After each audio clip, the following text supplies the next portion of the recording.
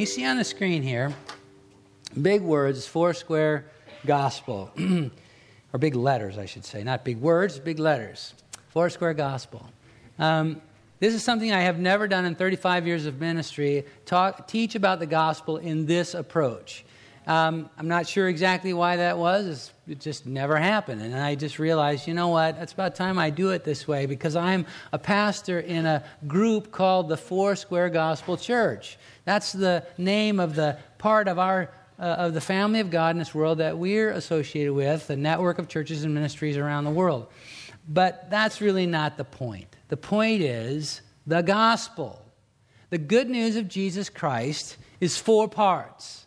That Jesus is the Savior, He's the healer, He's the baptizer in the Holy Spirit, and He's the coming King. Foursquare is a word that literally means 4 corners, balanced. It means that it's about taking a firm stand, being forthright. Those are all things that we want our church and our family of churches to be. But it's really a play on word to identify and highlight the fact that the gospel, the good news of Jesus Christ, encompasses all of this. That He's my Savior, He's my healer, the healer of my spirit, my soul, and my body. And He is the baptizer in the Holy Spirit and the one who's coming back, King of kings and Lord of lords. And so all of that is part of the gospel, and we're just taking it a week at a time. 2 weeks ago, we talked about Jesus as Savior. Last week, Jesus as healer, and today, Jesus as baptizer in the Holy Spirit. And I ask you to turn to John chapter 7, and beginning at verse 37, you're going to see, actually, I probably got ahead of myself there. Anyway, that's coming later, so just pretend that isn't there right now. Okay. So, John 7:37 says, on the last day of the feast, or the great day of the feast. Well, what is this? So this is talking about the Feast of Tabernacles. This was a week-long celebration, feast, that God initiated for His people. And along with a lot of things I won't go into, part of the way they celebrated this was for the whole week, for 8 days actually, everybody camped out. It'd be like going on a camping trip with your whole country. Everybody is camping out under the stars. And there's feasting. It's the end of the harvest season, so work is done. You know how it is when weekend comes, you know that feeling that you have when your work week's over? Multiply that much more, and the people are just excited and celebrating.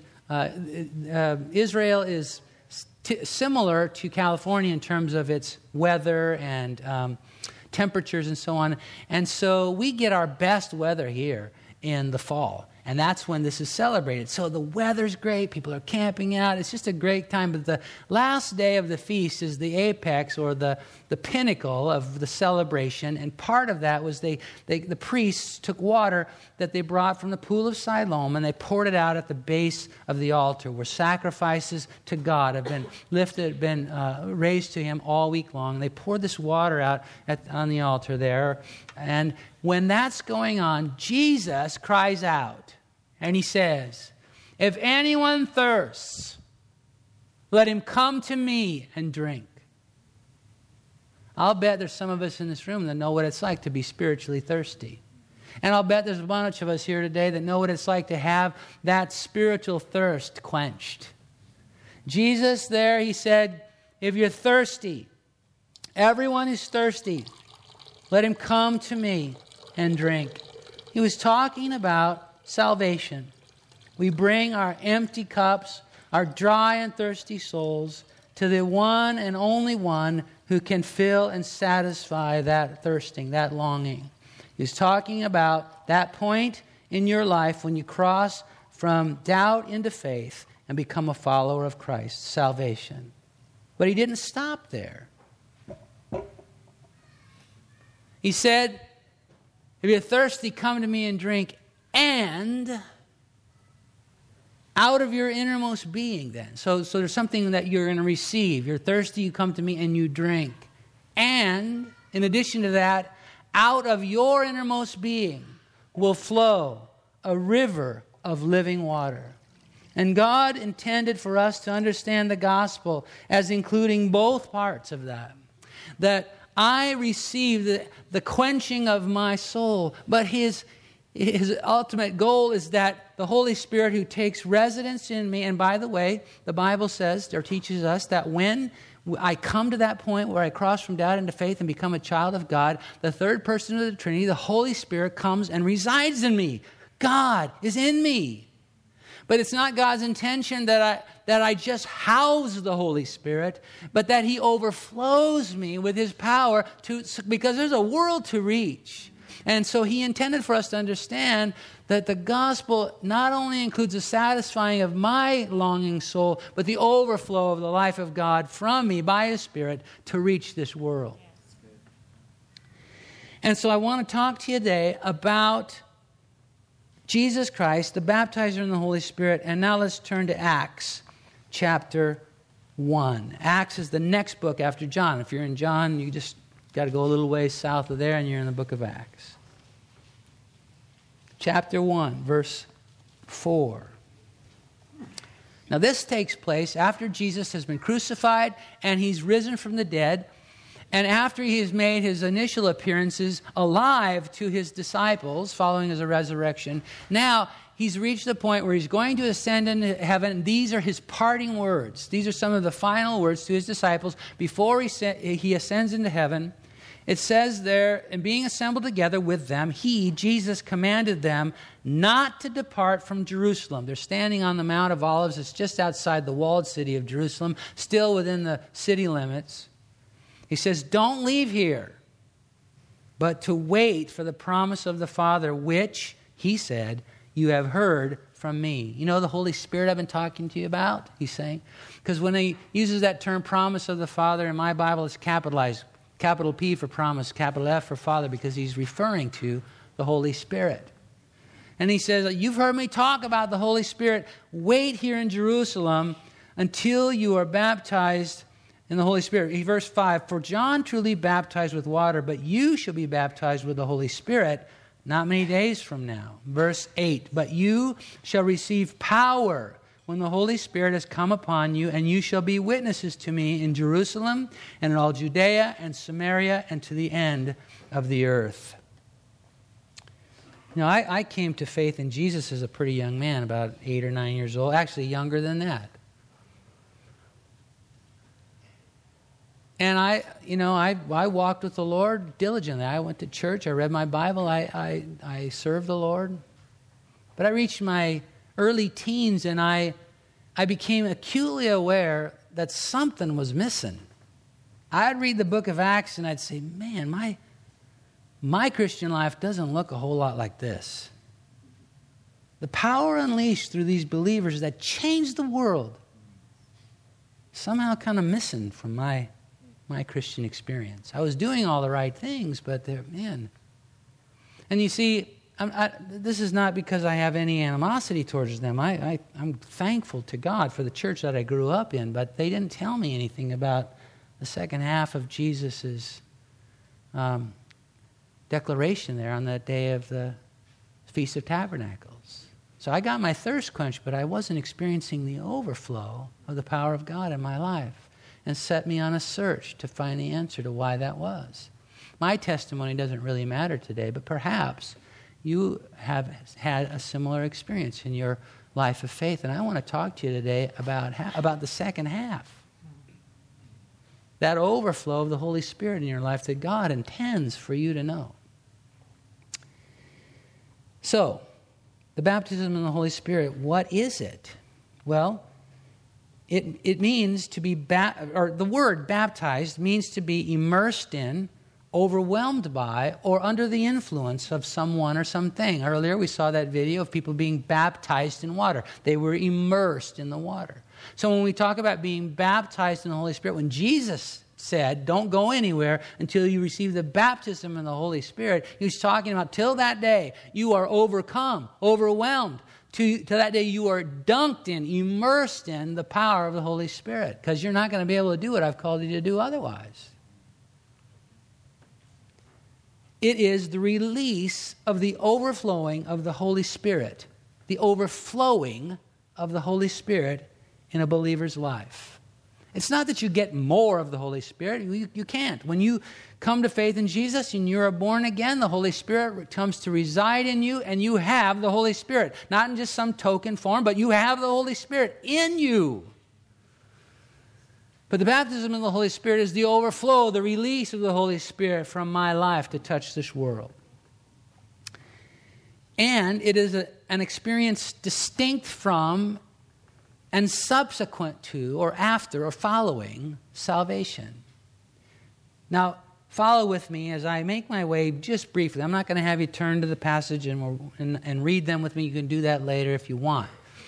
But let me just paraphrase what happens as we make our way through the book of Acts and the 5 occasions when people were told were baptized in the Holy Spirit. You realize if it was just one time, the one time that the Bible talked about the baptism in the Holy Spirit, that would be enough. But the Bible talks about it 5 times in the book of Acts, people being baptized in the Holy Spirit. Let's look at those briefly and see if we see a pattern that develops.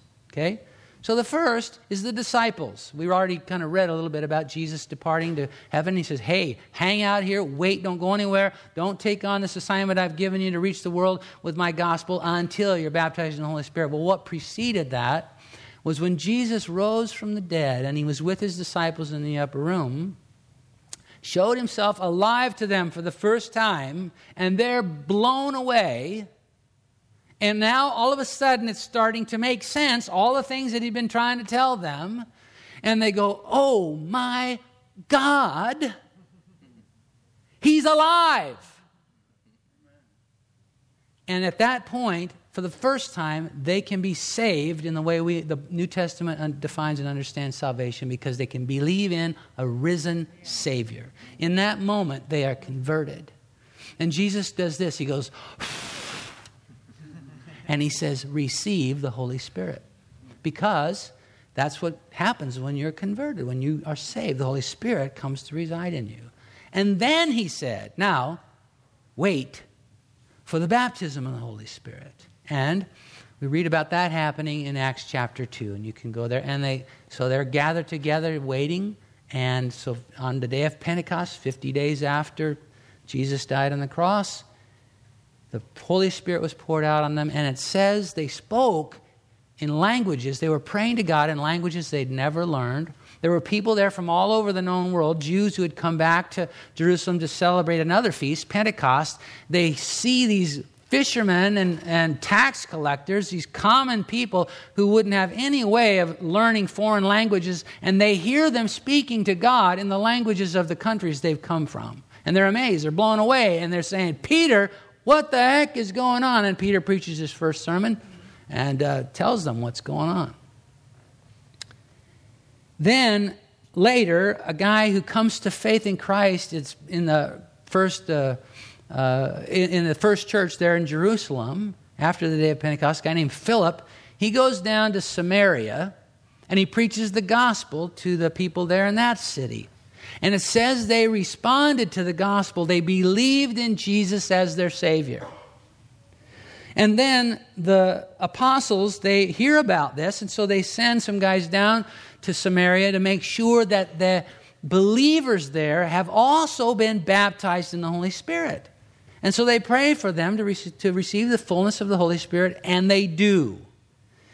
Now, it doesn't tell us that when they were baptized in the Holy Spirit that they spoke in tongues. But what it does tell us is that there's this magician there, a guy named Simon, a famous magician, who's watching people being baptized in the Holy Spirit, and something observable is happening, because he goes to the apostles and he says, hey, can I buy the ability to do this to people as part of my act? So something... It wasn't that they were just kind of standing there. Something observable was happening, and it's likely, without much of a stretch of the imagination, that they were speaking in tongues. Then the Apostle Paul, his name was Saul at this point, and he hated Christians. He was a Pharisee, and he had gotten orders from the high priest to go to the city of Damascus in Syria and capture any Christians that he could find and bring them as prisoners back to Jerusalem. So he's on his way there to do that. It says he's breathing out threatenings. He hates Christians so much, he can't wait to get his hands around their necks.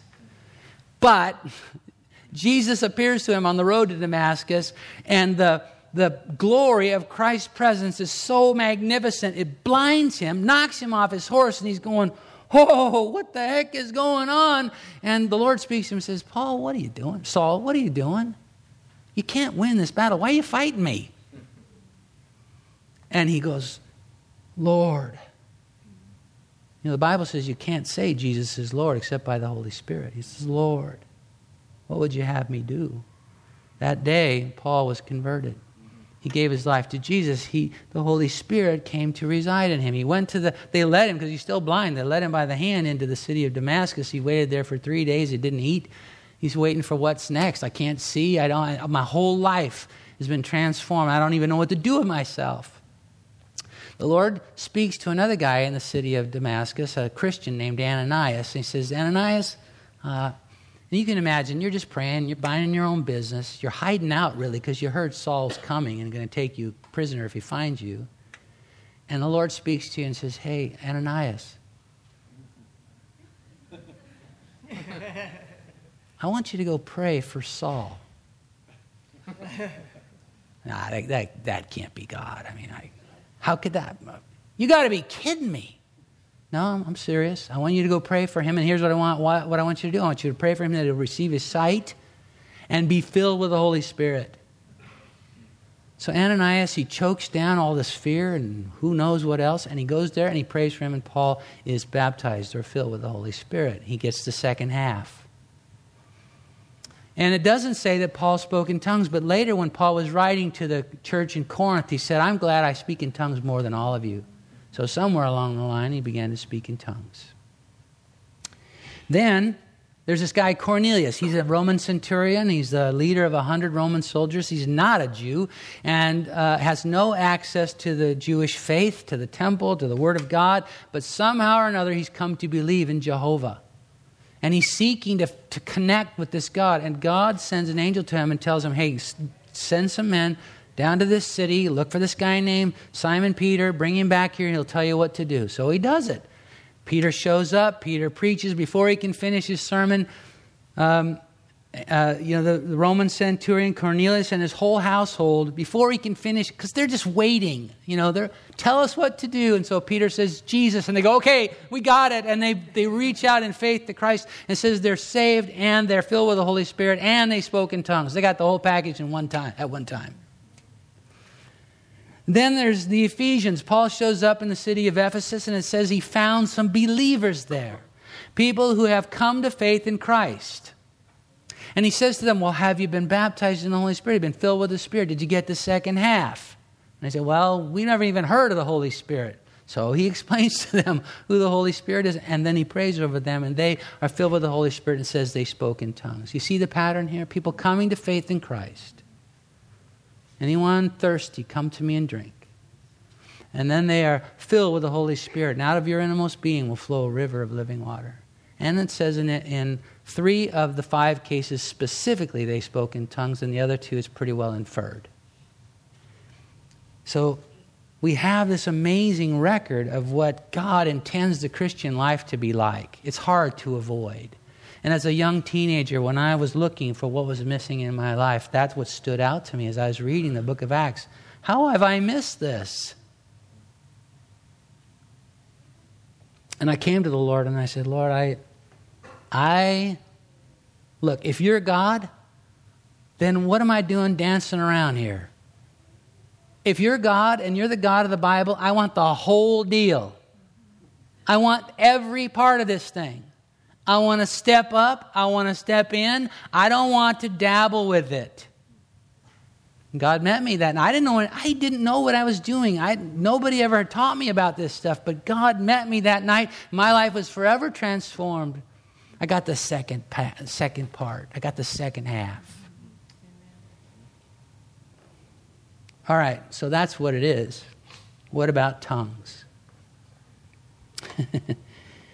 Look, let me just recognize that people have done a lot of weird stuff in the name of Jesus and in the name of the Holy Spirit, and particularly in the name of tongues. You've seen it, you've heard it.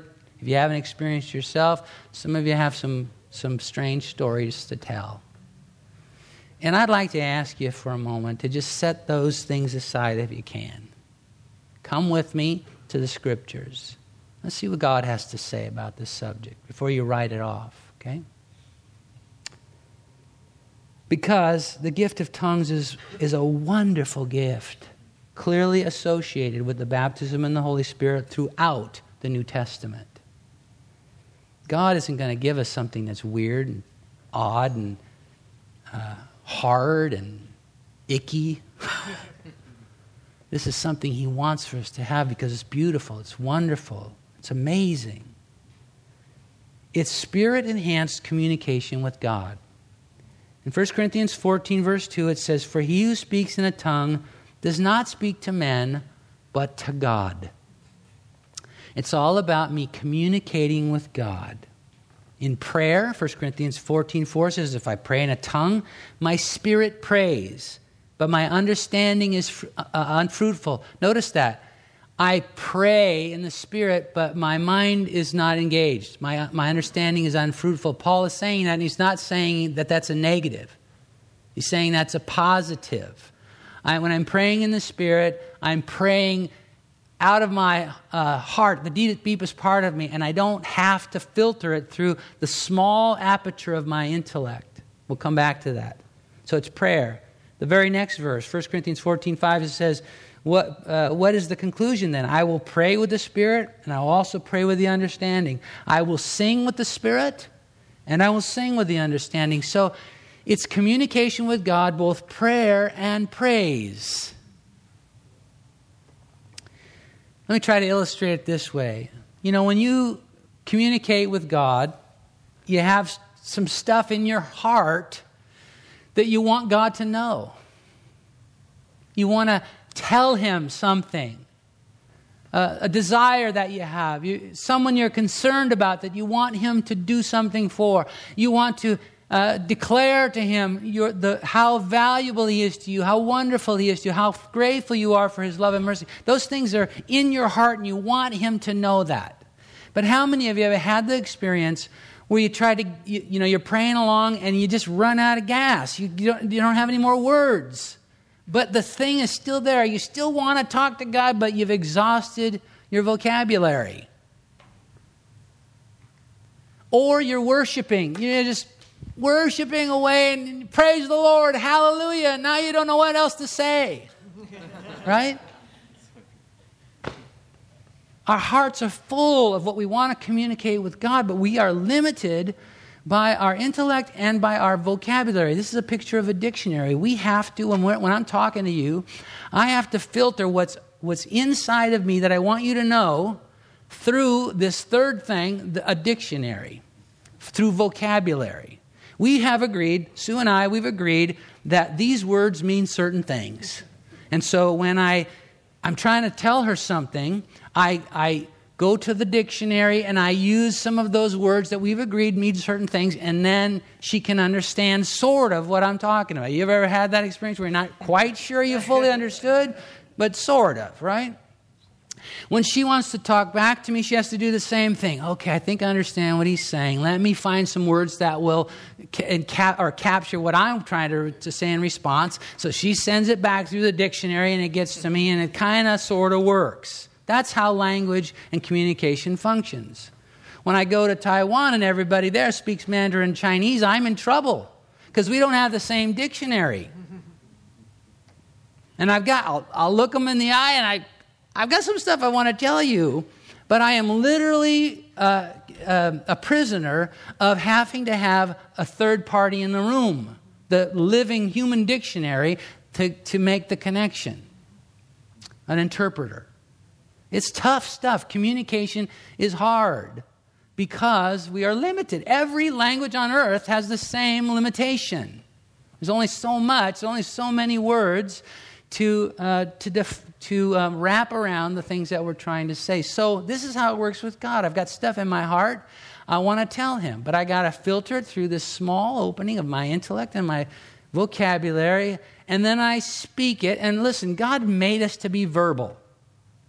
You know, look, you can pray to God with just no words. You just quietly.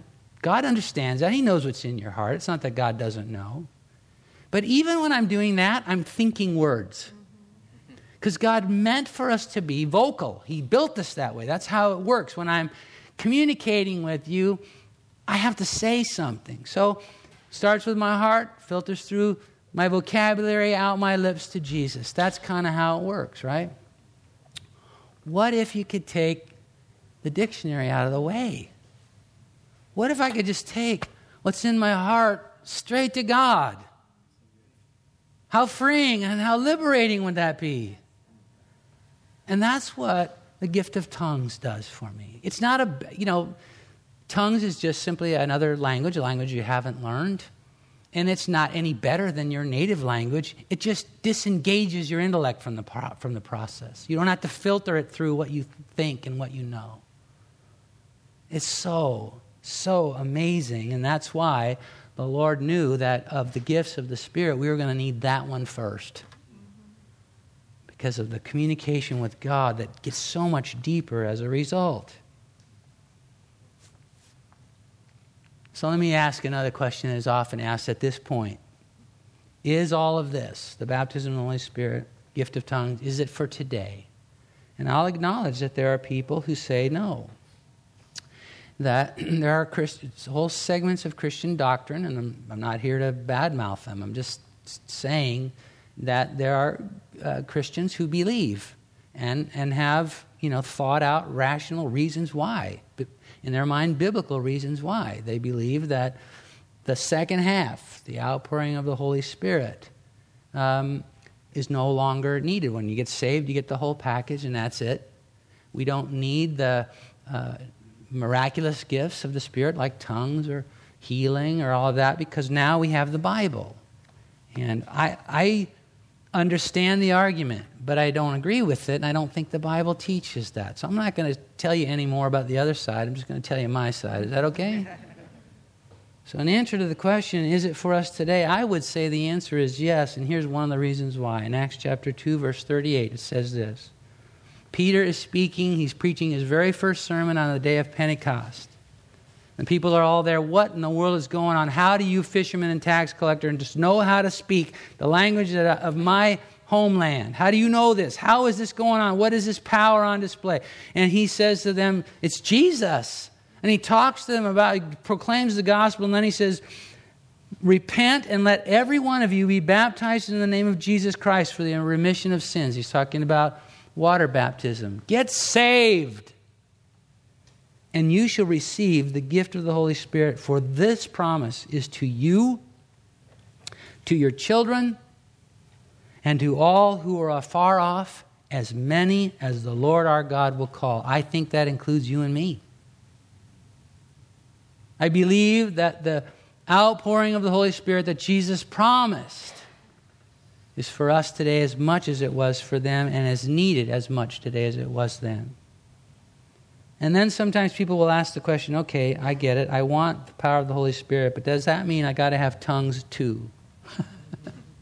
I understand it. And look, the devil, in my opinion, works overtime to mess with people's understanding of the gift of tongues, because it robs them of something very special.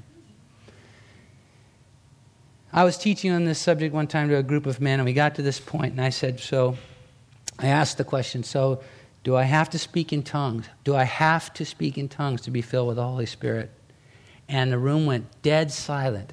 I mean, you could hear a pin drop. Why? Because they were waiting for me to say, no, you don't have to speak in tongues to be filled with the Holy Spirit, or to be baptized in the Holy Spirit.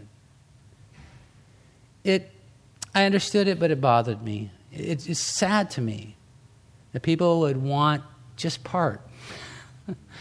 Get the whole thing. You buy the shoes, you get the tongues. I mean, it's one package, right?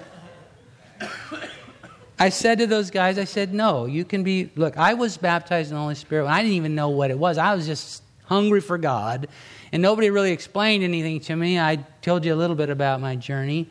And I was baptized in the Holy Spirit a while before I even got around to thinking about, there's this tongues thing too. So yeah, you don't have to be speaking tongues to be filled with the Holy Spirit. I would say you get to. Why would you not want to? Now look, I understand that people will point to, you got to deal with this thing. Paul says in 1 Corinthians 14:5, he says, I would or I wish you all spoke in tongues. And you need to understand when he says that, we use that word wish or I would, it's a very strong word. It's I want you all to speak in tongues. And get the context, because he's talking to the church in Corinth, where these people have just gone bananas with tongues. So they all get together. Imagine, we get everybody together here, 100 people, more than that, a couple hundred people in this room, and we all just start jabbering away in tongues. And I'm up here trying to referee. That's what Paul was walking into in the church in Corinth and trying to bring order to this mess. But instead of throwing the baby out with the bathwater, look, if it was me and I showed up, you asked me to come and straighten it out, I'd say, shut up, stop this tongue-talking stuff, and let's get some other things in place first, all right? No, but he doesn't. He says, I want you all to speak in tongues, but let's kind of discern how it's supposed to go, and let's get some order in the chaos here. You got to deal with that if you're going to write this tongues thing off. Paul, the Apostle Paul, under the inspiration of the Holy Spirit, says, I want you all to speak in tongues. But I do know in 1 Corinthians 12:30, Paul also asks a rhetorical question at one point. He says, do all speak with tongues? And it's clear he means for you to understand the answer is no. But you got to also understand that the context of those verses right there is about what's happening when the whole church is together. He says, when the church is together, does everybody prophesy? Does everybody speak in tongues? No. He goes on and gives them. Look, if there's going to be tongues, it's 2 or 3, and it's got to be interpreted. He gives them all these instructions, right? That's the context of that question. It's not that, not everybody's going to speak in tongues, personally. I also know that in 1 Corinthians chapter 13, verse 8, it says, where there are prophecies, they'll fail. Where there are tongues, they will cease. Whether there is knowledge, it will vanish away. For now we see in a mirror dimly, but then face to face. He's talking about that point when we see Jesus face to face. When Jesus comes again, tongues will cease. I won't need that anymore. But for now, has knowledge vanished away? I'm still reading prophecies in this Bible that are being fulfilled in my lifetime and beyond, so prophecies haven't failed. So where do we come off thinking that tongues has ceased? It's when we're face to face with Jesus, none of this will matter anymore, right? But until then, hallelujah, we have this incredible gift. So how do I receive the baptism of the Holy Spirit and the gift of tongues? Man, there are people who've made this out to be some big ordeal. You got to come and beg Jesus to, they'll use the term tarrying. Jesus said, tarry in Jerusalem. Wait until the Holy Spirit comes upon you. And they've made this weird thing where you got to come to the altar week after week and just beg God for the Holy Spirit. And when you're desperate enough, then maybe He'll baptize you in the Holy Spirit. And that is not anywhere consistent with anything we read in the Bible. We simply ask. We simply ask. We come to the one who said, come to me and drink, and out of your innermost being will flow a river of living water. This is something He wants for us to have. So we come to Him and speak to Him in our native language. We pray, Lord God, baptize me in the Holy Spirit. And we do business with whatever He brings to, if there's any unrepented sin you need to take care of, any other stuff that God's been dealing with your life that you've been postponing, deal with it. Get that stuff out of the way. And just ask Him to grant you the overflow of His Spirit. Luke chapter 11 says this. If a son asks for bread, those of you who are parents, your child comes to you and asks for bread. From any father among you, will he give him a stone? Or if he asks for a fish, will he give him a serpent instead of a fish? Or if he asks for an egg, will he offer him a scorpion? If you then, being evil, know how to give good gifts to your kids, how much more will your heavenly Father give the Holy Spirit to those who ask him? Period. Full stop. We ask. Alone in my room one night, after searching, as I told you, through the book of Acts to try to figure out what was disconnected in my relationship with the Lord, I just said, God, I know I don't have what these people had, and I want it. That was it. God met me there in that day, in that room, on that day. I've never been the same since. And then you just talk to God in your spiritual language. Oh, wait a minute. What does that mean? I don't know. How do I do that? You know, it's really not that big of a deal. You just speak. You vocalize whatever the Holy Spirit gives you. Look, later, after my experience in the baptism of the Holy Spirit, and I started to see, well, there's a connection between the Holy Spirit and speaking in tongues. Man, I want that too. I got the shoes, I want the tongues. I want the whole thing.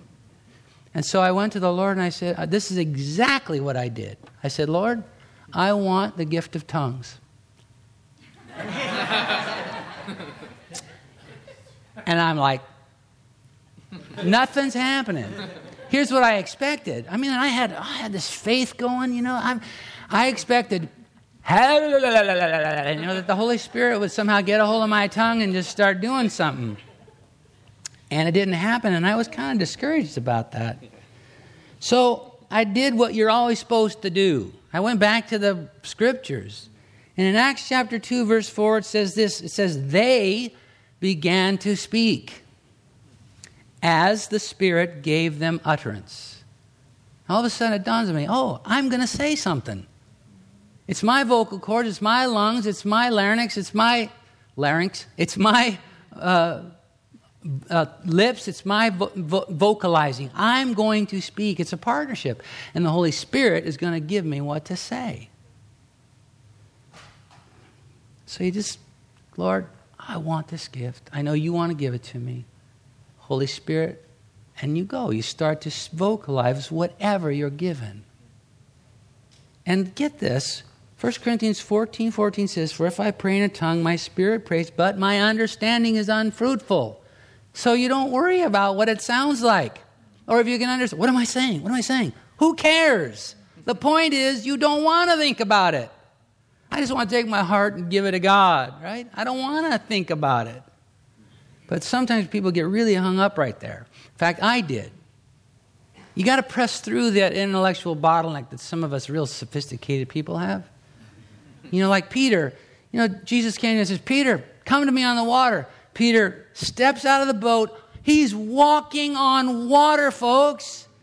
And then all of a sudden it dawns on him, wait a minute, I can't do this. This is not possible. And what happens? He starts to sink.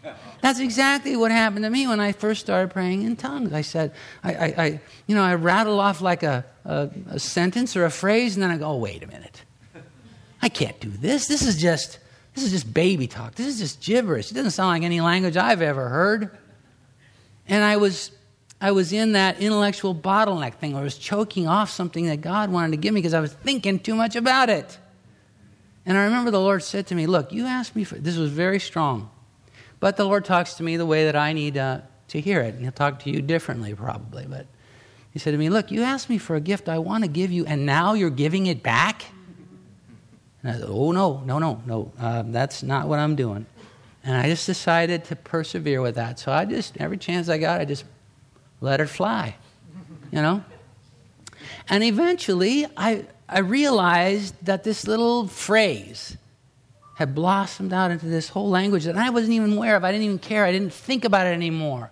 I found my heart just being released to God in prayer and praise in a way that I'd never experienced. You can't become distracted by concerns over authenticity. We want I hear people a lot of times, well, it doesn't sound like a language to me. Shouldn't it be some known language? No.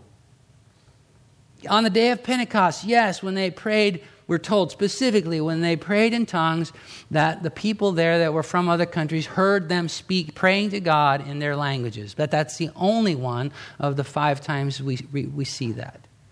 And in 1 Corinthians chapter 13, verse 1, it says, though I pray with the tongues of men and angels. Apparently there's angelic languages. How would you recognize that? And in 1 Corinthians 14:2, it says, for he who speaks in a tongue doesn't speak to men, but to God, for no one understands him. So apparently there's unknown languages. The point is, it doesn't matter. Some years ago, I was in a Bible study like one of our micro churches. And a woman there, a Hispanic woman, I'm not sure what country she was from, but she spoke Spanish as her native language. She said, like we do in our micro churches, she said, would you all pray for me? My son is an alcoholic, and he's really struggling. He could use prayer. So we huddled around, and I said, well, he's not here. Why don't you sit in this chair here? We'll huddle around you, lay hands on you on his behalf, and we'll pray. So we all did, started praying. At some point, while I was praying for her, and it's not just me, everybody's praying kind of all at once. At some point, I slipped into praying in tongues, praying in the Spirit. And I'm pretty sure it was, I made the decision to do so. I don't think it just happened, but I was praying in tongues. After the prayer time, that woman came up to me. She said, Randy, did you know you were praying in Spanish? I don't know. Look, I know taco. That's all I know in Spanish. Now, look, I don't know if the miracle was that I was praying in Spanish or that she heard me in Spanish. I don't know, and I don't care. It doesn't matter. It matters not. A month ago, when I was in Taiwan, where everybody speaks Mandarin Chinese, and I'm working through an interpreter, I'm teaching this stuff, and the day before, I had met with about 15 staff members in the school where we teach, this ministry school where we teach, and we spent the afternoon, 2 or 3 hours, and I was just with them, praying over each one of them specifically, just asking God to give me words for them, insight for their lives, and I'd pray. And part of what I did is I prayed in the Spirit over them. I prayed in tongues over each one of them separately. So the next day, I'm in the class, and I'm teaching about this stuff, and I told them the story I just told you about the Spanish woman and speaking in Spanish. And one of the girls I had prayed for the day before, a Chinese girl, she raises her hand in the back and says, yeah, what? She says, well, I forgot to tell you yesterday when you were praying over me, you were speaking Chinese. This morning, as I'm going to do in just a minute, I'm going to pray in the Spirit, because some of us have never heard somebody with his feet on the ground who loves Jesus and is not weird pray in tongues. So I'm just warning you, it's coming. I did that in the early service. Afterwards, a guy came up to me. He says, Randy, do you speak Italian? I said, no. He said, well, you were praying in Italian just then. Now, look, I don't know what side the miracle was happening on, and it doesn't matter. It could be baby talk. Yeah. My grandkids come over. They can talk to me in full paragraphs, and I have no idea what they're saying. Mom will come along, and she'll interpret. She'll say, well, did you understand what they're... Because the mom knows. Look, God knows. And that's all that matters. We get hung up on this stuff, and we shouldn't. All right, I've rambled on longer than I thought. And I didn't want to make this, and I hope you'll understand, this is not about the gift of tongues. This is about the fullness of the Holy Spirit and living the Christian life empowered in the way Jesus intended for us to be.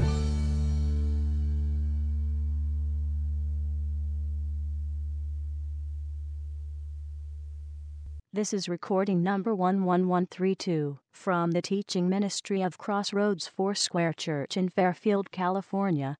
It was recorded on Sunday morning, November 16, 2014. This is the third message in a series by Randy Boldt titled Foursquare Gospel.